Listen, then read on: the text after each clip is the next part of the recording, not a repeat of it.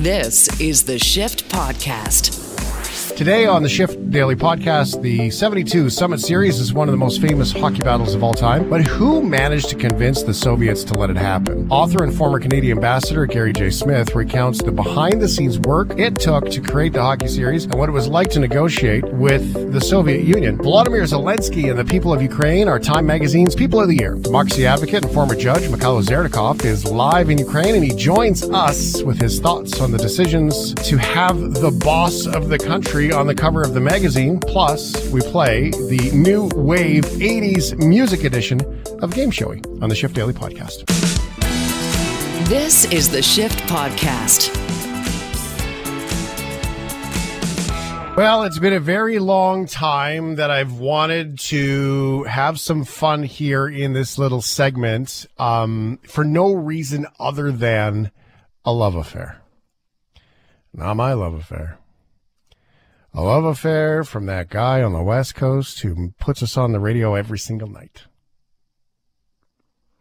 And that love affair is Brendan Kelly's love affair with new wave, 80s new wave music. So, BK, how is it that you fell in love with this music? And it's just like you just feel it, or you're on a dance floor somewhere and you're like, "This is me." Yeah, pretty much. Go back to early to mid 2000s. Now, we always do Psychedelic Sunday, which aired on a couple of chorus stations.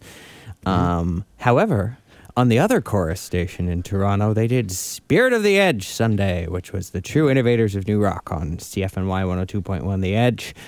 And it was live to air from a couple of different places. But when I went to it, it was at a place called Velvet Underground. And it was, a live DJ. It was commercial free. It was like 6 hours of nonstop retro mixes from the early 1980s through to the about mid 1990s. And I fell in love with it and decided I wanted to do that too. And I started mixing new wave myself.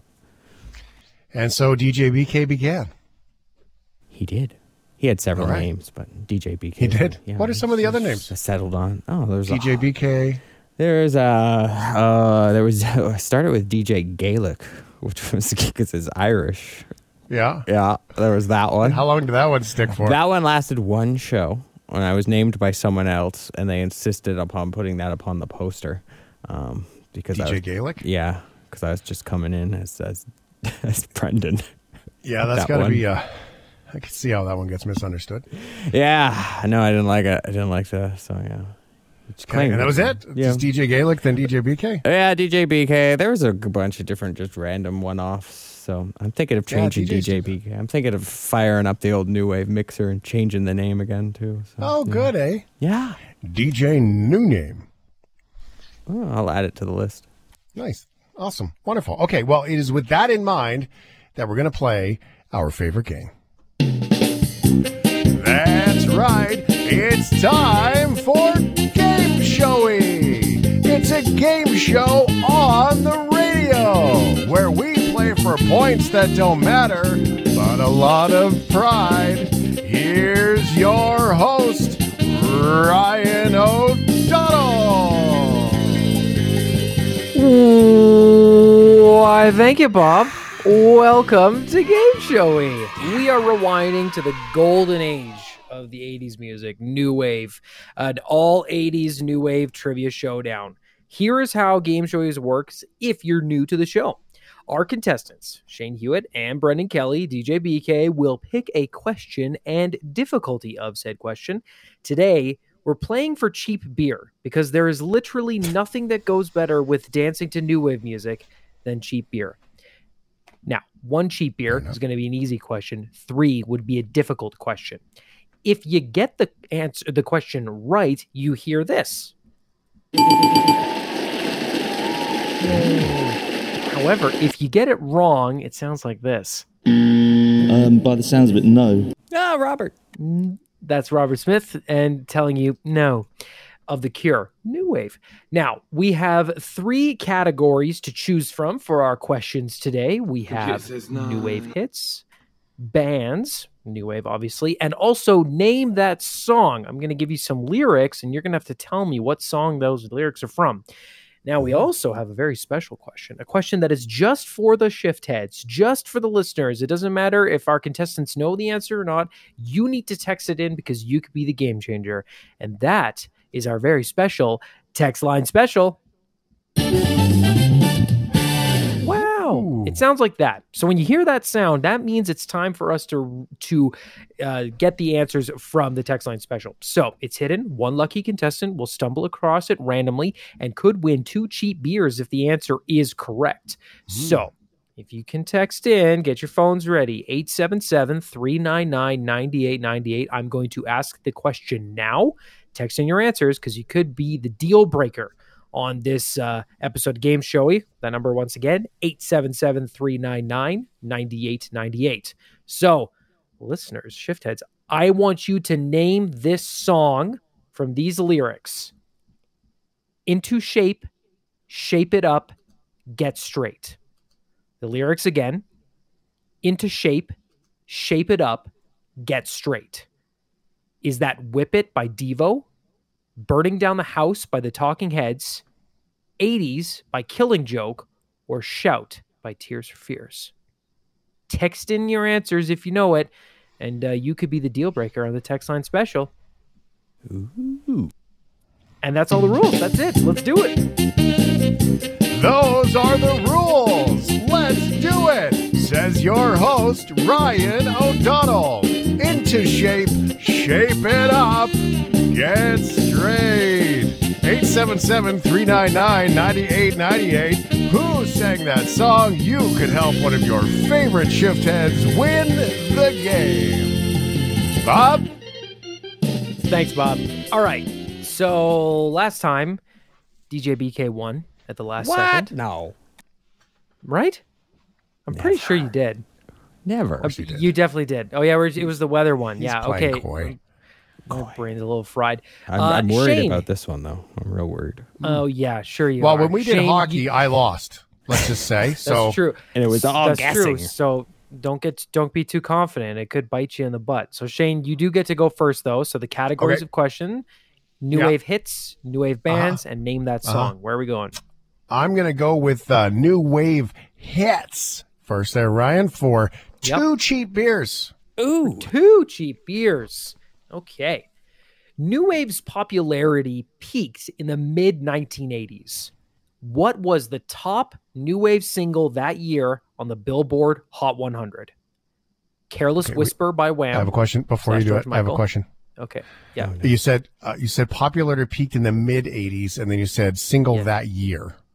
Which year? Oh, sorry, are we talking 1985. Sorry, 1985. My bad. Right in the middle. 1985. What was the top? Yeah, sorry. What was the top single of 1985 on the Billboard Hot 100? Was it "Careless Whisper" by Wham and George Michael, "Don't You Forget About Me" by Simple Minds, "Like a Virgin" Madonna, or "Take on Me" by Aha? I think that with that one, Ryan, because it caused such a controversy, people were offended for the very first time. I'm going with Madonna. The very first They were time. offended That for the is- very first time by a music video. Big time. Big time. Well, and yeah, also just the song is a giant innuendo, but that is the correct answer. Yes. 2 cheap beers for Shane. Upon release, Like a Virgin received pretty positive reviews from critics, but then it also was quite a controversial song. But it was topping the charts in Australia and Canada, reaching top 10 elsewhere, and it sold 6 million copies worldwide. Wow. There you go. 2 cheap beers to start off Shane on the Game Showy. Madonna would be offending them for years to come. So Yes, Yeah, she would. just getting started. just getting started with that one there. Big time, literally. Yeah. Let's go with okay, we'll go with bands for 2 to keep it tied. Keep it tight. Bands for 2. Okay, New Wave has some pretty excellent acts and bands. Here are 4 New Wave bands, Brendan. Which one of these is in the Rock and Roll Hall of Fame right now? Which one of these? Okay. Only one of them is, okay? Is it New Order, Tears for Fears, Billy Idol, or the Talking Heads? Well, I do believe they should all be in there. However, Yeah, me too. However, going back, I believe it was 2002, and it was one of the first times the band had played together in so many years, and they literally, I don't say they despise each other. The band is okay with each other, but they all despise the singer, David Byrne. And they did a performance of Psycho Killer that was one of the most awkward things I've ever seen in my life, because you could just see the contempt coming out of all of them towards David Byrne. It was wild. It's the Talking Heads. Well, yes, yes, that is the correct answer. Yes, 2002. They even got the year right. They appeared. They got it. They're also probably the most acclaimed, critically acclaimed new wave band of all time, with album after album getting many I have two critical questions awards about and this. stuff like that. I just want to say one thing. I should really, instead of playing Shane, I should be playing Alan Cross. You should have called Alan Cross, literally. Dude, you tied me. We're tied. I know, but I'm going to be Take giving a breath, I'm man. We're going just to be getting giving started. ongoing history of new music length answers. I have two things for this. First of all, qu'est-ce que c'est? And the second question is, of these artists, New Order, Tears for Fears, Billy Idol, which is number one to go in the Rock and Roll Hall of Fame next? In your opinion? That's tough. I would probably say I would go with maybe New Order. I think they've probably had it. New Order or Tears for Fears? It's hard to say. They both had big singles, but I think Blue Monday. It wouldn't be Billy Idol, eh? Well, Billy Idol's great, but I think he's a step down from the other two. Commercial success of Billy Idol versus the other two. Tears for Fears probably more global success than New Order, but New Order, such incredible impact on not only this but dance. On dance, yeah. So, right? Anyway, I was just curious. Look at that. Knowledge. Let's move on. No, that's great. Let's move on. Yes. So Shane, we're playing Game Showy Trivia. New Wave is the theme of this week's episode. So our categories are New Wave hits, New Wave bands, and name that New Wave song. Shane, you are next to pick. Well, I'm like this 2 points thing that's happening here, so I'm going to continue with name that song for 2 cheap beers, right? Well, Shane, I'm sorry, you're actually not able to name that song because it's time for the listeners to do it on the Shift Head Special. Text line special. That's a different thing. With what? Wow. The sound of a brain cell dying. I said the Shift Head Special, which is kind of the same thing as the text line special. Anyway, At this least you is got the the F in question that I mentioned at the start of Game Showy. That's for the listeners and the listeners only. I read some lyrics. I gave you some band options, and you need to tell me which was the band that did it. So the lyrics were Into Shape, Shape It Up, Get Straight. The options: Whip It by Devo, Burning Down the House by the Talking Heads, 80s by Killing Joke, or Shout by Tears for Fears. And you guys were listening very well, from Glennie, Denise, Kathy on the email, Night Owl, Steve, Angel. Right. You guys are right. Let's crank it up. And Whip It by Devo is the correct answer. You all texted in. Not a single one incorrect. Everybody got that one. A huge song. Nobody really expected that one to be a hit, but it just took off. It peaked at number 14 the Billboard Hot 100, and probably Devo's biggest song, BK, I'd say. Oh, yeah, I'd say 100% their biggest song, biggest commercial success for sure. Very nice. Well, Shane, you just got 2 cheap beers courtesy of the listeners. There you go. I watched my buddy sing that at karaoke, and he was in the face of a VLT player and almost got punched in the mouth that night. It's great. It's a good karaoke one, though, because it's more talky than anything. Yep. Yeah. Safe. And then you can kind of do the crack that whip. You can have some fun with it. Yeah, there you go. Very good. BK, Brendan Kelly, you're up next. Where are we going? I guess I'm going to have to go with 3. I'll go with bands for 3. Bands for 3. This is a tough question, but if you know your new wave, you probably know the answer, okay? One of the most famous new wave bands of all time, certainly one of the most influential, once had a very different name than how we know them today. The band's original name was Angel and the Snake. What band changed their name from that?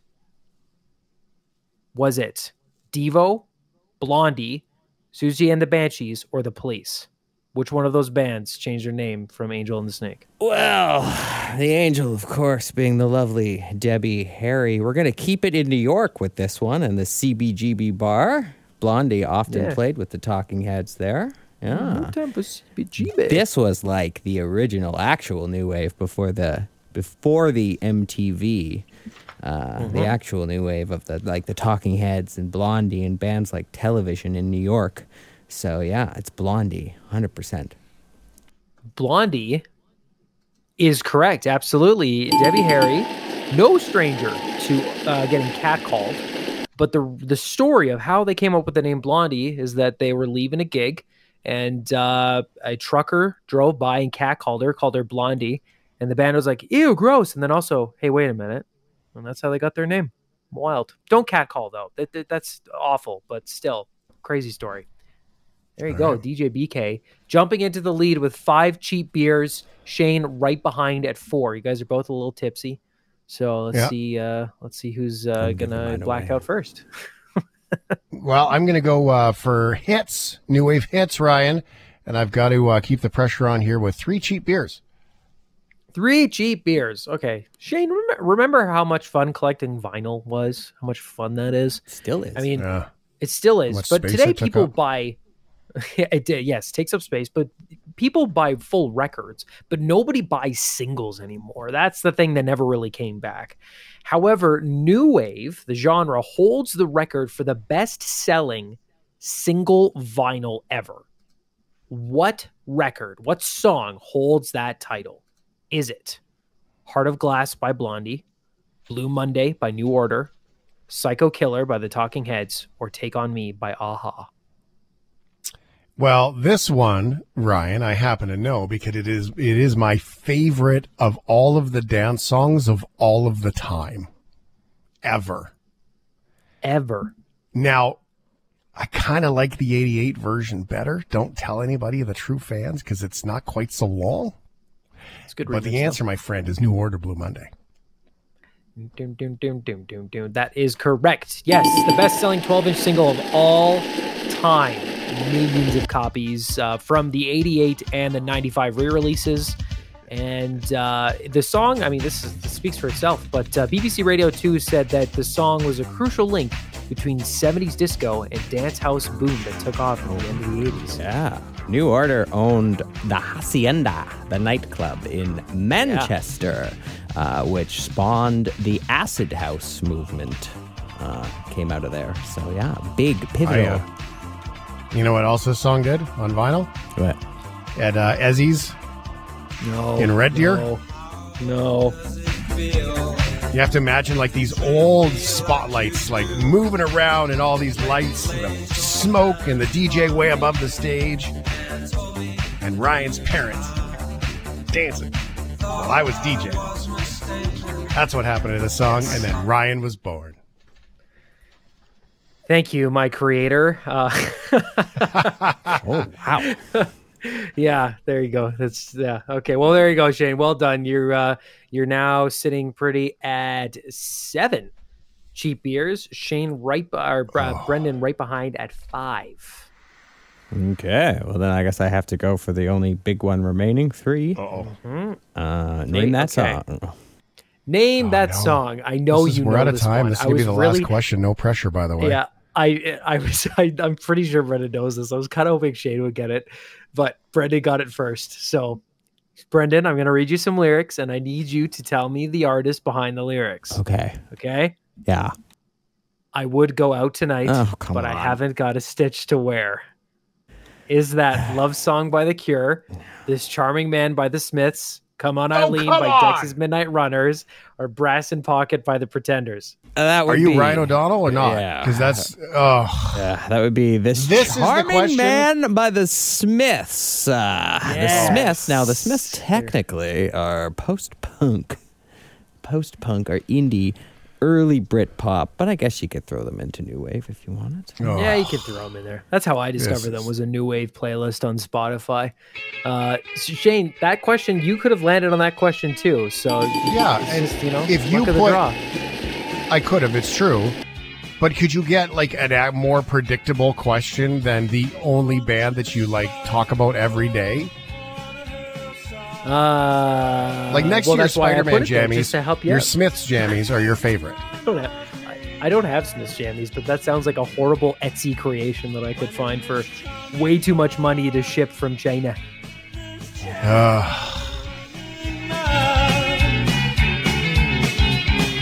Their biggest single.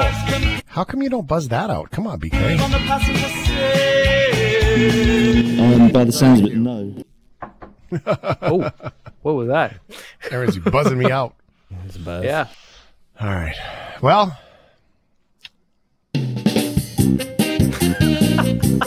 Well, that's what we're excited about that one. Game Showy 80s New Wave, where BK takes the title 8 cheap beers, Shane's 7. And BK doesn't drink, so you know who's going to be the one who pukes on the side of your car when you're leaving the bar on the way home and doesn't clean it up and it freezes, and then you got to wash it off with hot water the next day at the car wash. By the sounds of it, no. Remember to get your DJ spayed or neutered. This is the Shift Podcast. Hockey. Canada's game. Which technically on paper it's not, which is weird, but in my heart it is. Hockey over all the years is incredible. My grandfather played Flin Flon Bombers. My dad managed Fort McMurray Oil Barons. I played. My son plays. It's all the way through our lives. I remember when I met Tretiak for the first time. He was touring with a Russian junior hockey team. I don't know if I understood the magnitude other than there was this guy whose English was not great and he was rather daunting and looked particularly grumpy. And but I knew his name, and everybody wanted to talk to that guy. Hockey over the ages has told us some incredible stories, and I would go as far as to say that hockey over all these decades has been a bit of a mirror to what is Canada. There's a gentleman who's joining us here on the shift, and his name is Gary J. Smith. He's a former career diplomat, Canadian ambassador who served at the Canadian Embassy in Moscow from 1971 to 1974. The Ice War diplomat, if you will. Hockey meets Cold War politics. Gary, thanks for being here. Great to be here with you, Shane. It's been a long time, but the stories are still, the kind of stories for Canada where hockey fans stop and listen for these stories, Gary. They're magical. Well, there's a lot of stories to tell, and the beauty of this book, Ice War Diplomat, is that we go behind the scenes, because this fabled hockey series, 8 games, just didn't fall from the sky. There was a lot of work done on the political level and a lot of hockey backup. We couldn't have our best players play the best in the world, which were the Russians. But the Russians were categorized as amateurs. So, we started out winning the Olympics and world championships in the 20s, 30s, 40s. But then in the 50s, 1952, the Olympics, the Edmonton Mercuries were the last Canadian team to win the Olympics. And then in 1961, the Trail Smoke Eaters were the last team to win the International Ice Hockey Federation World Championships. And the Russians kept winning and winning and winning. And we in Canada, who have hockey in our DNA, were getting more and more frustrated. Why can't we play our best? And the International Ice Hockey Federation, Bunny Ahern, and the International Olympic Committee said, no, you guys are professionals. Those Russian Army players and Air Force players and police players, they're just amateurs. And so it can't happen. So we're trying to find a way around this problem. And when we made a bit of forward progress in 1970 to get 9 professionals on a team, they withdrew that. The International Olympic Committee said no. So they said you couldn't do that. And we decided, all right, we're out of international hockey. And that was 1970. So we had 2 years of talking and talking and talking and talking, and how are we going to get around this problem? And finally, once we got some political contact at the highest levels in the Soviet Union, and we can talk about that, we were able to negotiate an agreement to have an 8-game series, 4 in Canada, 4 in the Soviet Union, and it would just be bilateral, no tournament of any kind, and there'd be no trophy at the end of it. It would just be bragging rights. And that's what was set up for September 1972. Wow, that's amazing. And I do have so many, you've already inspired so many questions. In all of this, just to begin from what you share. So Gary, when you look at all this, I mean, the first place that I go is take us back to what it was like to communicate to get these things done. Because as a diplomat, like, you must look at the world today with this old season of your life. Getting to Moscow was not easy. It's not like you could just fly, Vancouver direct. And communicating with, your home country of Canada was not easy at the time. And then communicating inside Moscow, it's not like you could just Google it. So today's world is completely different what this is like at the beginning of the 70s when you were trying to do that. Slower, patience, finding your way through all of that. It must have been so difficult. Help us get a bit of a picture of what that looked like, meeting the people and trying to just get the conversation going. Well, part of the problem in Russia or the Soviet Union is they're afraid of foreigners, and they're really afraid of each other. They've had authoritarian leadership from the get-go, all the way back to Ivan the Terrible, through all the czars, then the communists, particularly Stalin, and now we're back at it with Putin, that people are intimidated. They don't want to say anything.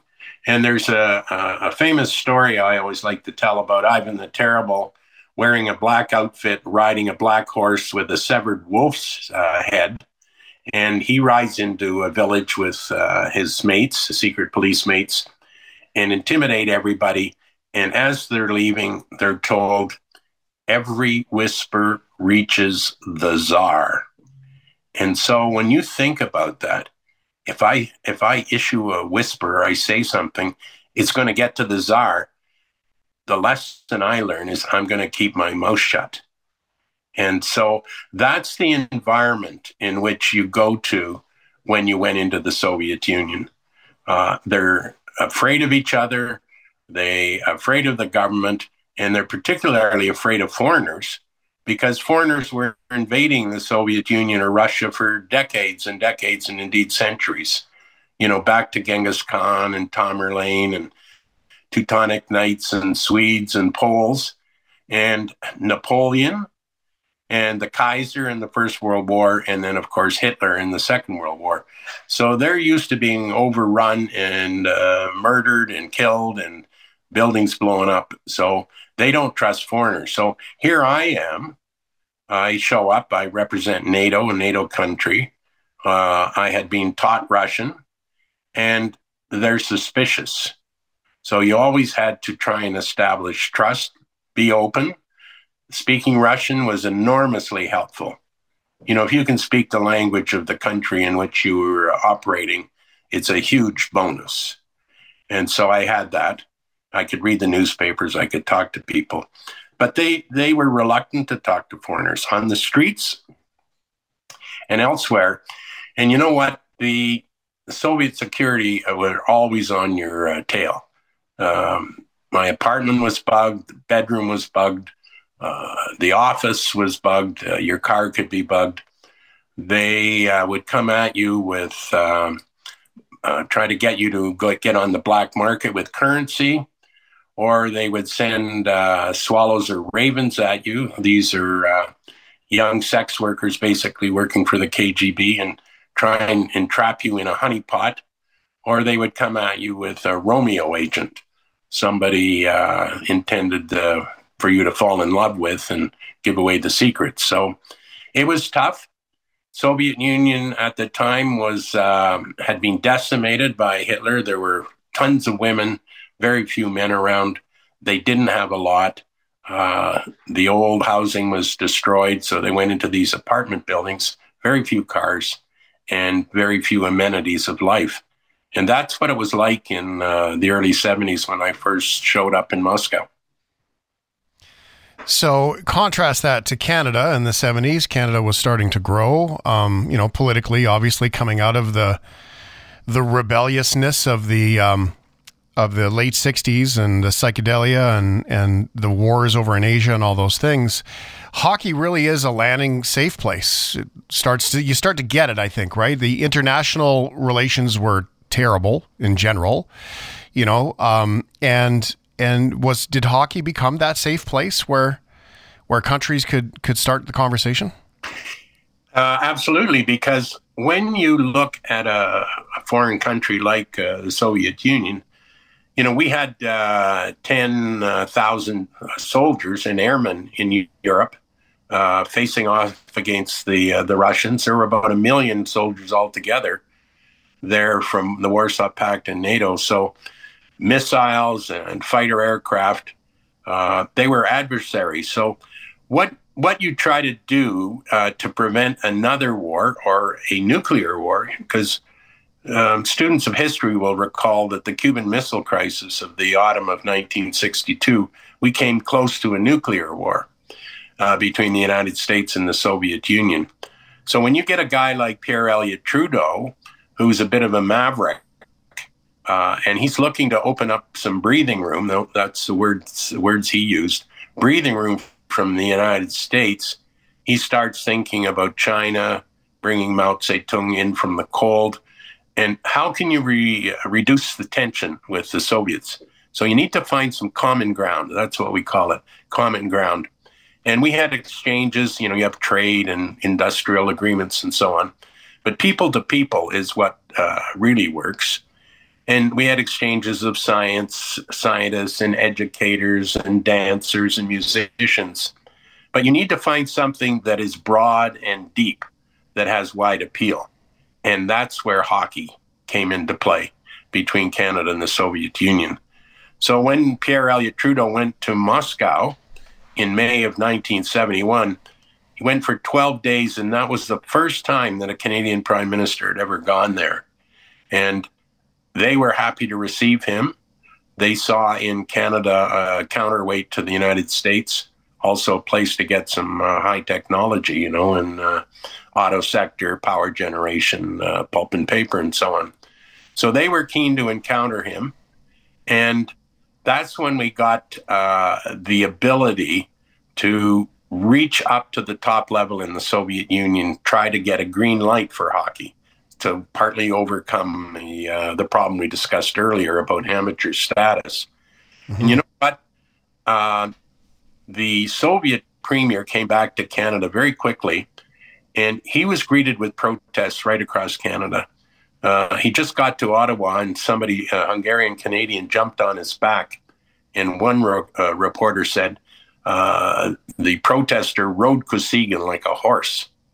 And there were 2,000, 3,000, 4,000 demonstrators in the streets of Ottawa, Montreal, Toronto, and so on. And it was only when he got to Vancouver, we had penned in a hockey game here. And he didn't want to go to it. He was lying on his hotel bed saying, no, I can't face any more protests. It's too much.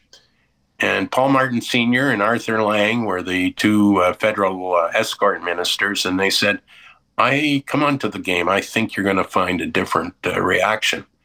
And sure enough, Alexei Kosygin comes to the arena in Vancouver, goes down to center ice.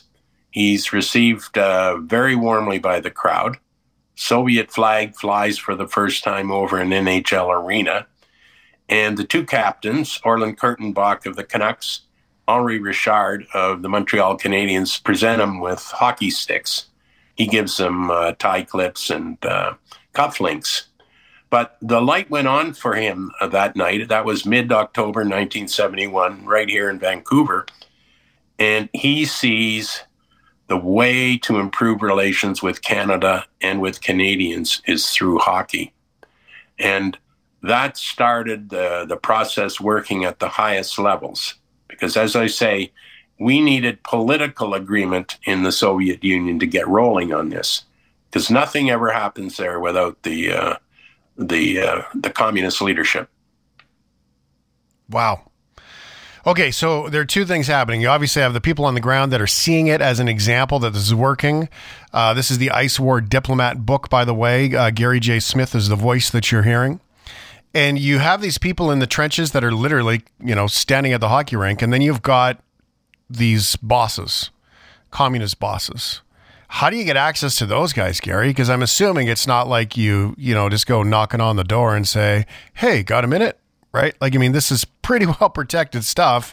And not to mention, maybe this is a stereotype, I don't know, but I would imagine that back then in the early 70s to a communist leader, it's a pretty soft notion to say, how about you care about a hockey game with Canada?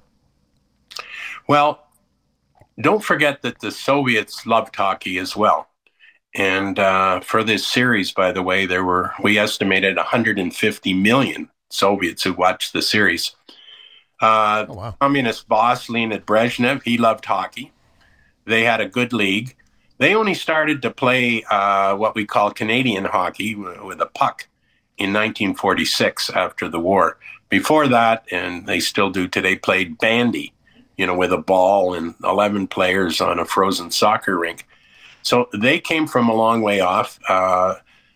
They have the same geography we do, the same frozen lakes and rivers, and they started to play it and they loved it. So how do you get access to the Kremlin? It's not by me knocking on a door. You've got to go to the top. So this is where Pierre Trudeau going there, and I was with him. I was a note taker and escort officer and went into the Kremlin, and we had meetings with Brezhnev and meetings with Kosygin. And they talked about common elements, what was going on in the war in Vietnam and how can we reduce tensions and why do we have all these troops ready to shoot each other? So you establish a relationship. And then once you do that, you say, well, let's get some agreements in place here. And one of the key ones from my point of view was the General Exchanges Agreement, because Soviets always like to work from documents. They just don't like oral stuff. So once it's down, then all the people down the line and in the trenches can refer to a document and say, yep, those guys at the top have agreed to this. And that's where we got a reference to exchanges of sportsmen. It's fascinating. It's fascinating to think that all these things go on in the background just to get some hockey games. And again, travel back then was not even easy to do 4-on-4. So how did the, logistics alone, today, Gary, you and I, we could call a company and say, hey, by the way, I need to move 25 hockey players, 5 coaches, 5 support staff, and probably 5 diplomats, 50 people call it. I got to move everybody from Moscow to Canada. Then I got to move a bunch of Canadians to Moscow. And by the way, can you quote me on that? That stuff didn't happen back then. Well, this is the great difference between Canada and the Soviet Union. When the Soviet players came to Canada, and I was on the aircraft with them, we were only 36 people. There were no wives, no girlfriends, no mothers, no fathers, no fans, just the players. And they came over to Canada, and we had 4 games: Montreal, Toronto, Winnipeg, Vancouver. However, when we went back to Moscow, the Soviets were desperate to get hard currency because they couldn't trade their ruble. That was their currency. Couldn't trade it internationally. So they agreed to allow Canadian fans to come. And they would pay in dollars. We worked out a deal with their Aeroflot, their airline, and Intourist, their organization that dealt with foreigners. And initially, we had an agreement for 500 Canadian fans to come. And as soon as that went on sale in Canada through Air Canada's wholesalers, it sold out right away. And we got another 500. So 1,000 were gone like that. And another 500. And soon we were up to 2,000. The price from Toronto or Vancouver, I think if I recall correctly, was something like $650. And that was airfare returned from Vancouver, Toronto to Moscow, 10 nights in the hotel, all your meals, 4 tickets to each of the 4 games in Moscow, tourism, going to the ballet, going to the circus, and so on. And in addition to that, you could buy vodka for 90 cents a bottle. So the Canadians saw this as I call it the Grey Cupski special, This is going to really be fun. But people didn't really have an idea of, this wasn't going down to Buffalo or Seattle. You're going in Moscow, and they had never had a crowd like that in Moscow before. That number of people for 10 days.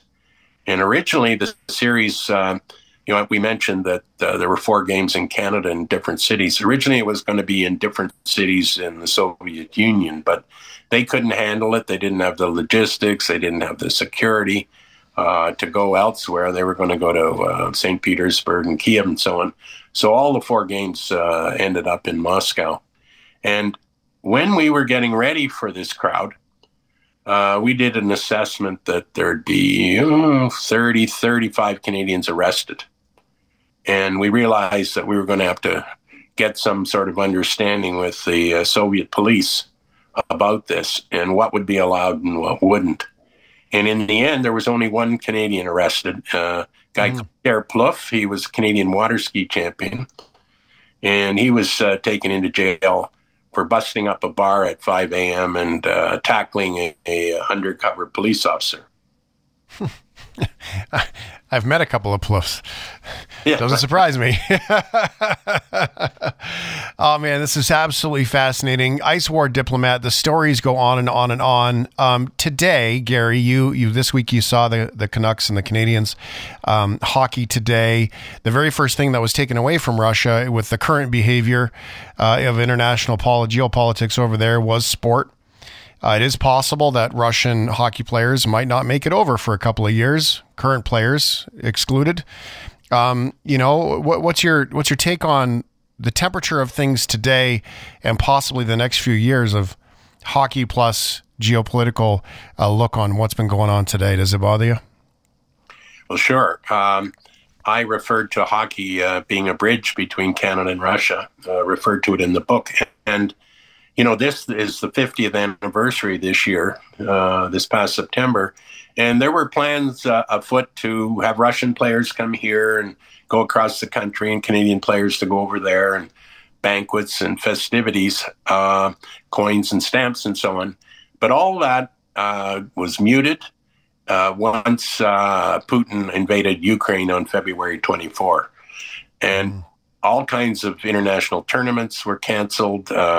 They were supposed to hold the World Championships next spring in St. Petersburg. That was scrubbed. World Juniors, they were excluded from participating in this and that hockey tournament. So all we really have left at the moment are the 55, 56 Russian players in the NHL. And after some initial unhappiness with, Ovechkin and so on, they're continuing to play. They're among the stars of the NHL these days. And particularly American teams continue to draft Russian players. If you looked at the draft this past summer, they were picking Russian players. We wondered about that. I think any Canadian team picked a Russian player, but they're still playing. And you know what? I think they are transmission belts. That's one thing you need is to be able to keep talking and to keep putting out what is the real truth, because the players here know what's happening and they're not going to listen to the propaganda that's coming out of the Kremlin. Well, and it does beg the question, who has the leverage? Obviously, there's the fear of family and loved ones that overshadows from the government there. But truly, if a guy like Alexander Ovechkin took a stand against the government, I mean, that country would listen to him. And so he's got a balance, not defending the guy or anything in any way, but he's got an awful lot of balance on a tightrope to take care of, as does many other players in the NHL today. What do you think of the game today after watching the Canadians and Canucks the other night? Well, it's come a long way, eh? Sure is fast. It's fast, and the entertainment, the color, the advertising. I think that's a big difference going back to 72. First of all, everybody's wearing a helmet now, which they didn't, and ads on the boards and ads on uniforms and so on. And people realize this is entertainment, right? It's where are you going to spend your entertainment dollar? And that's why they have so much going on. I was quite impressed with the food stalls at the arena last night. Numerous, very good quality, very good choice. The lighting, very good in the arena. We had good seats, mind you, but when you get a 7-6 score, Montreal was up 4-0. I know. My friend, the director of the film Icebreaker, which is based on my book, he said 4-0, game's over. And I said, wait a minute, don't you remember Game 5 in Moscow? Canada was up 4-1 with 11 minutes to go, and they scored 4 goals and won 5-4. He said, yeah, but that was then. This is the Montreal Canadiens now. I said, well, let's see what happens. And the Canucks came back with 5 goals, and then Montreal went ahead 6-5.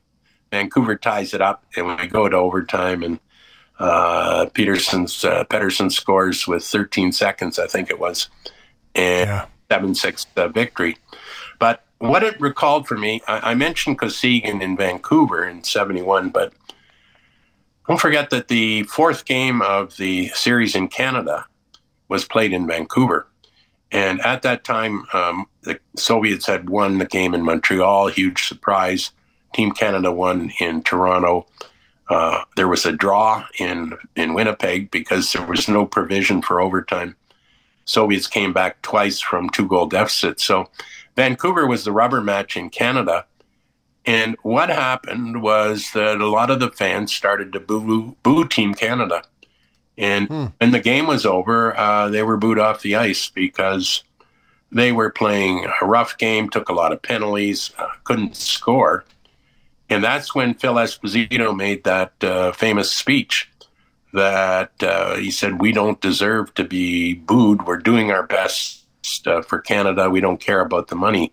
And a lot of people said that was a speech that was like the Gettysburg Address, a defining moment in Canadian speech making. And that was all in Vancouver. And others said, you know, when you boo your team, it's like booing your own army. So we go over to Moscow, and we've got these 2,700 fans, and they give the Canadian team a standing ovation. And that turned a lot of things around, showed that the country really was behind the team. And they went on, as we all know, to win the last 3 games, all by 1 goal, all scored by a guy called Paul Henderson, number 19. And he scored the final winning goal with 34 seconds to play. Well, hockey fans can be fickle. There's no denying that. The book, on the other hand, is very deep, and the book tells many stories about things that went on in the background. My guest here is Gary J. Smith, Ice War Diplomat, Hockey Meets Cold War Politics, 1972 Summit Series, and many of the stories that quietly went on in the background and all the hard work that did. Let's just put it this way. It wasn't a WhatsApp chat that was done by Friday. It was an awful lot of hard work put in by an awful lot of really, really hardworking and dedicated people to this country and to the sport, which is awesome. Gary, thank you so much for being generous with your time and sharing these stories. Very eloquent and colorful, and you really do give us the opportunity to go back and experience whether the stories are just stories to us because we weren't there or whether we lived in that season ourselves. Thank you so much, sir. I'm glad to be with you.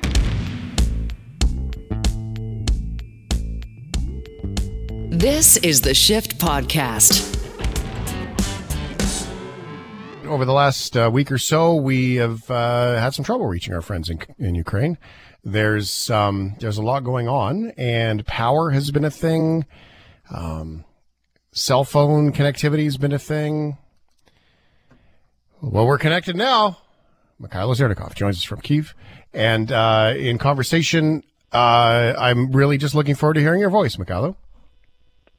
Yes, we are. Hello. Hi, Shane. Hey, thanks for having me. There you are. I have to tell you, and I say this with the understanding that what I go through is nothing for what you go through, because I'm a million miles away, and it's not my country that I live in. It's not rockets landing in my neighborhood. It's none of those things.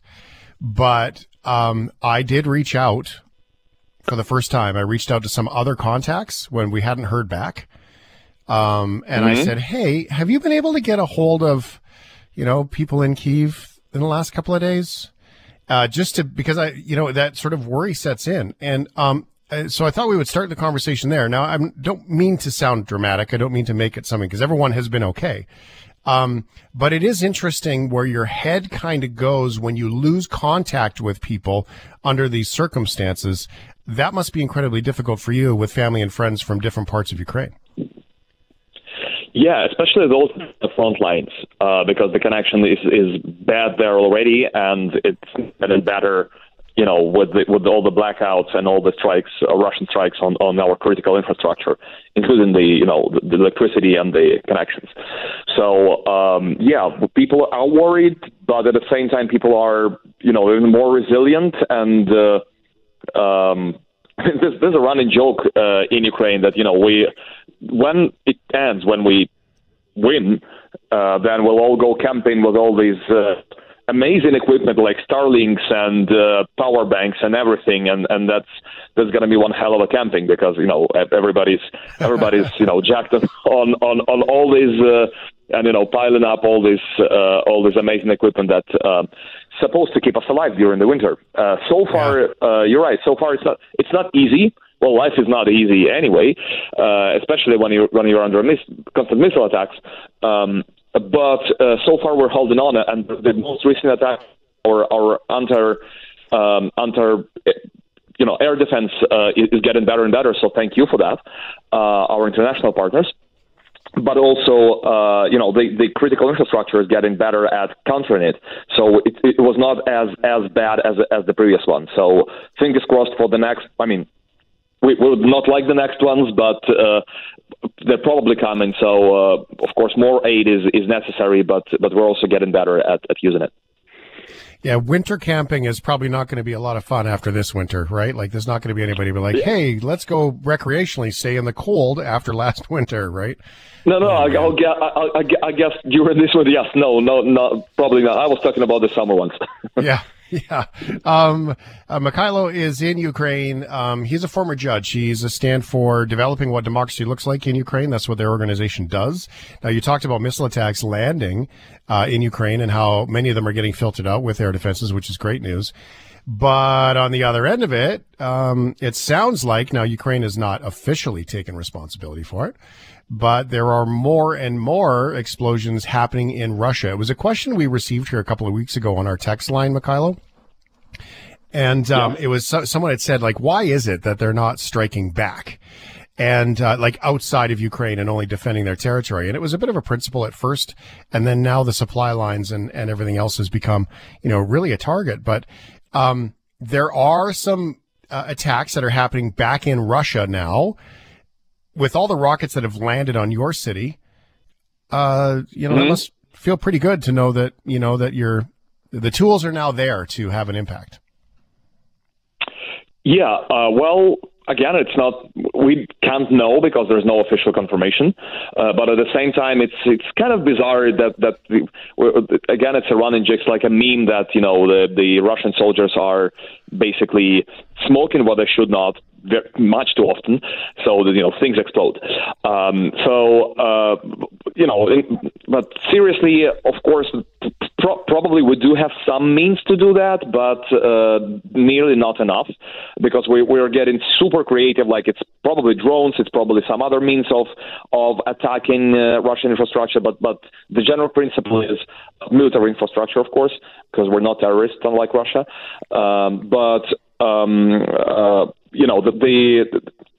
The principle is it's better to not have attacks launching. the attack best averted is the one that did not happen. So, we better strike the rockets where they are, the bases, so they don't even fly. And that's what should happen. And that's an absolutely legitimate military target according to international law if the country is attacking. So we've been trying to get these, thick rockets from the partners for months now, basically starting with the beginning of the war, and so far we're not. It looks like we're not getting any effective means of targeting Russian military, basically terrorist infrastructure. So we definitely should, because again, that's millions of thousands, at least, of lives saved if those rockets simply don't fly. But you ever get the feeling that when they say that, hey, by the way, we'll give you rockets, but we're going to restrict how far they go? Do you ever get the feeling that there's a bit of a wink to it? Like, hey, by the way, I know it only says you can select the distance of 50 miles, but if you actually turn it 2 clicks, it'll go as far as you need it to go. Like, you kind of get that feeling like publicly, optically, they're saying one thing, but at the same time, these attacks are getting deeper and deeper inside Russia, right? The counterattacks. And so, you kind of get the feeling like maybe they're like, yeah, by the way, it only says 1 click works, but if you turn it 2, you're going to go as far as you like. Do you kind of get that feeling that the public narrative is a little bit different than what's actually happening with the weapons that are coming? Well, I'm not a military expert, so I can't even, I don't have enough information to even fantasize. So I'd rather pass on that. It's just my understanding is there would be many more, targets, military targets that essentially are engaged in terrorist attacks. Because again, hitting civilian infrastructure, critical infrastructure, is terrorism by international law. So there will be many more of that. It's just those are occasional ones, and that one, the last one was like 600 or 700 kilometers away. So it's not, it's way further than the SAMC rockets or missiles can reach. So that was probably a drone. And those, we're seeing attacks that are much closer, somewhere in the radius of like 60, 70 kilometers, which is officially, and that's recognized that we have those rockets, and not many are happening in this 300-kilometer radius. Should we have had those? Even though, if there was a wink and like, oh no, we don't have them, but those are happening, then it would be, I would agree, but so far it doesn't look like this. Your president, he looks handsome on the cover of Time magazine. Volodymyr Zelensky named Time Person of the Year, along with all of the all of Ukrainians, but it is his face that is on the cover of the magazine. What does that mean to everyday Ukrainians sitting around having a coffee at work, finding their way through this? Well, it's proud. That's one, proud and happy, because that's. First of all, that's a good emotion to have during those challenging times, and this cocktail of emotions that we're having every day. And of course, it's also, I like how Time framed it. It's not only President Zelensky, of course, of whom we're very proud, of whom we are very lucky to have during these challenging times, but also it says the spirit of Ukraine. So it gives kind of a sense of, and I think it's very, very well done, because it gives a sense of unity. Because it is both the president who is the leader of the country and who does an amazing job at doing what he's doing for Ukraine to win, but also it's millions of other Ukrainians. I don't want to call them ordinary, because they're extraordinary, because the things that they're doing are again amazing. So it's the spirit of Ukraine is really also what is recognized, and I think it's beautiful.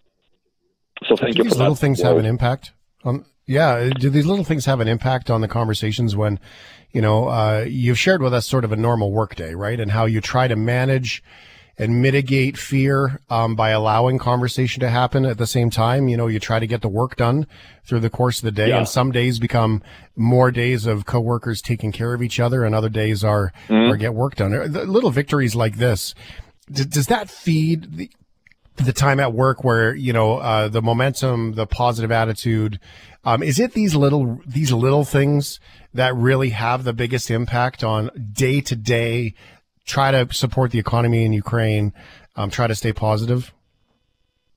of course, you have to. Well, we talked about this already. That you have to stay. You have to have your normal life, right? And that includes work, that includes other, achievements, and you can't just freak out constantly for 9 months. Then you're done in 2 weeks. I mean, you can't go on with that kind of attitude. So you have to, on one hand, kind of be, quote unquote, be normal or live your normal life. On the other hand, like what's normal when missiles are falling on your head, quite literally sometimes. So it's both. Yeah, I'd have to say you have to have these small wins and bigger wins in order to live through this, because that gives you more hope, that gives you more resolve, that gives you all the necessary things to just go through. Yeah. Oh, very cool. Ukraine, in Kyiv, Mikhailo Zhirnikov joins us here on The Shift. Christmas time. I'm not familiar, and I have to say I am naive, only because I've never had a Ukrainian friend at Christmas. This is my first one, so you're going to hold my hand and help me through what Christmas time in Ukraine looks like, with the traditional Ukrainian Christmas that aligns and what's a little bit different. So how do you prepare for that?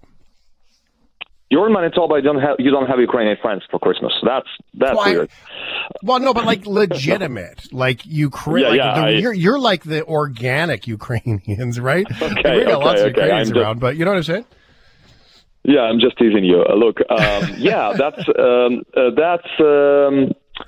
and that's quite. I thought about this today. It's the sense of unity, like the connection that we have, like the lots of people, the Ukrainian people that live there, or that at least have Ukrainian heritage. That's cool.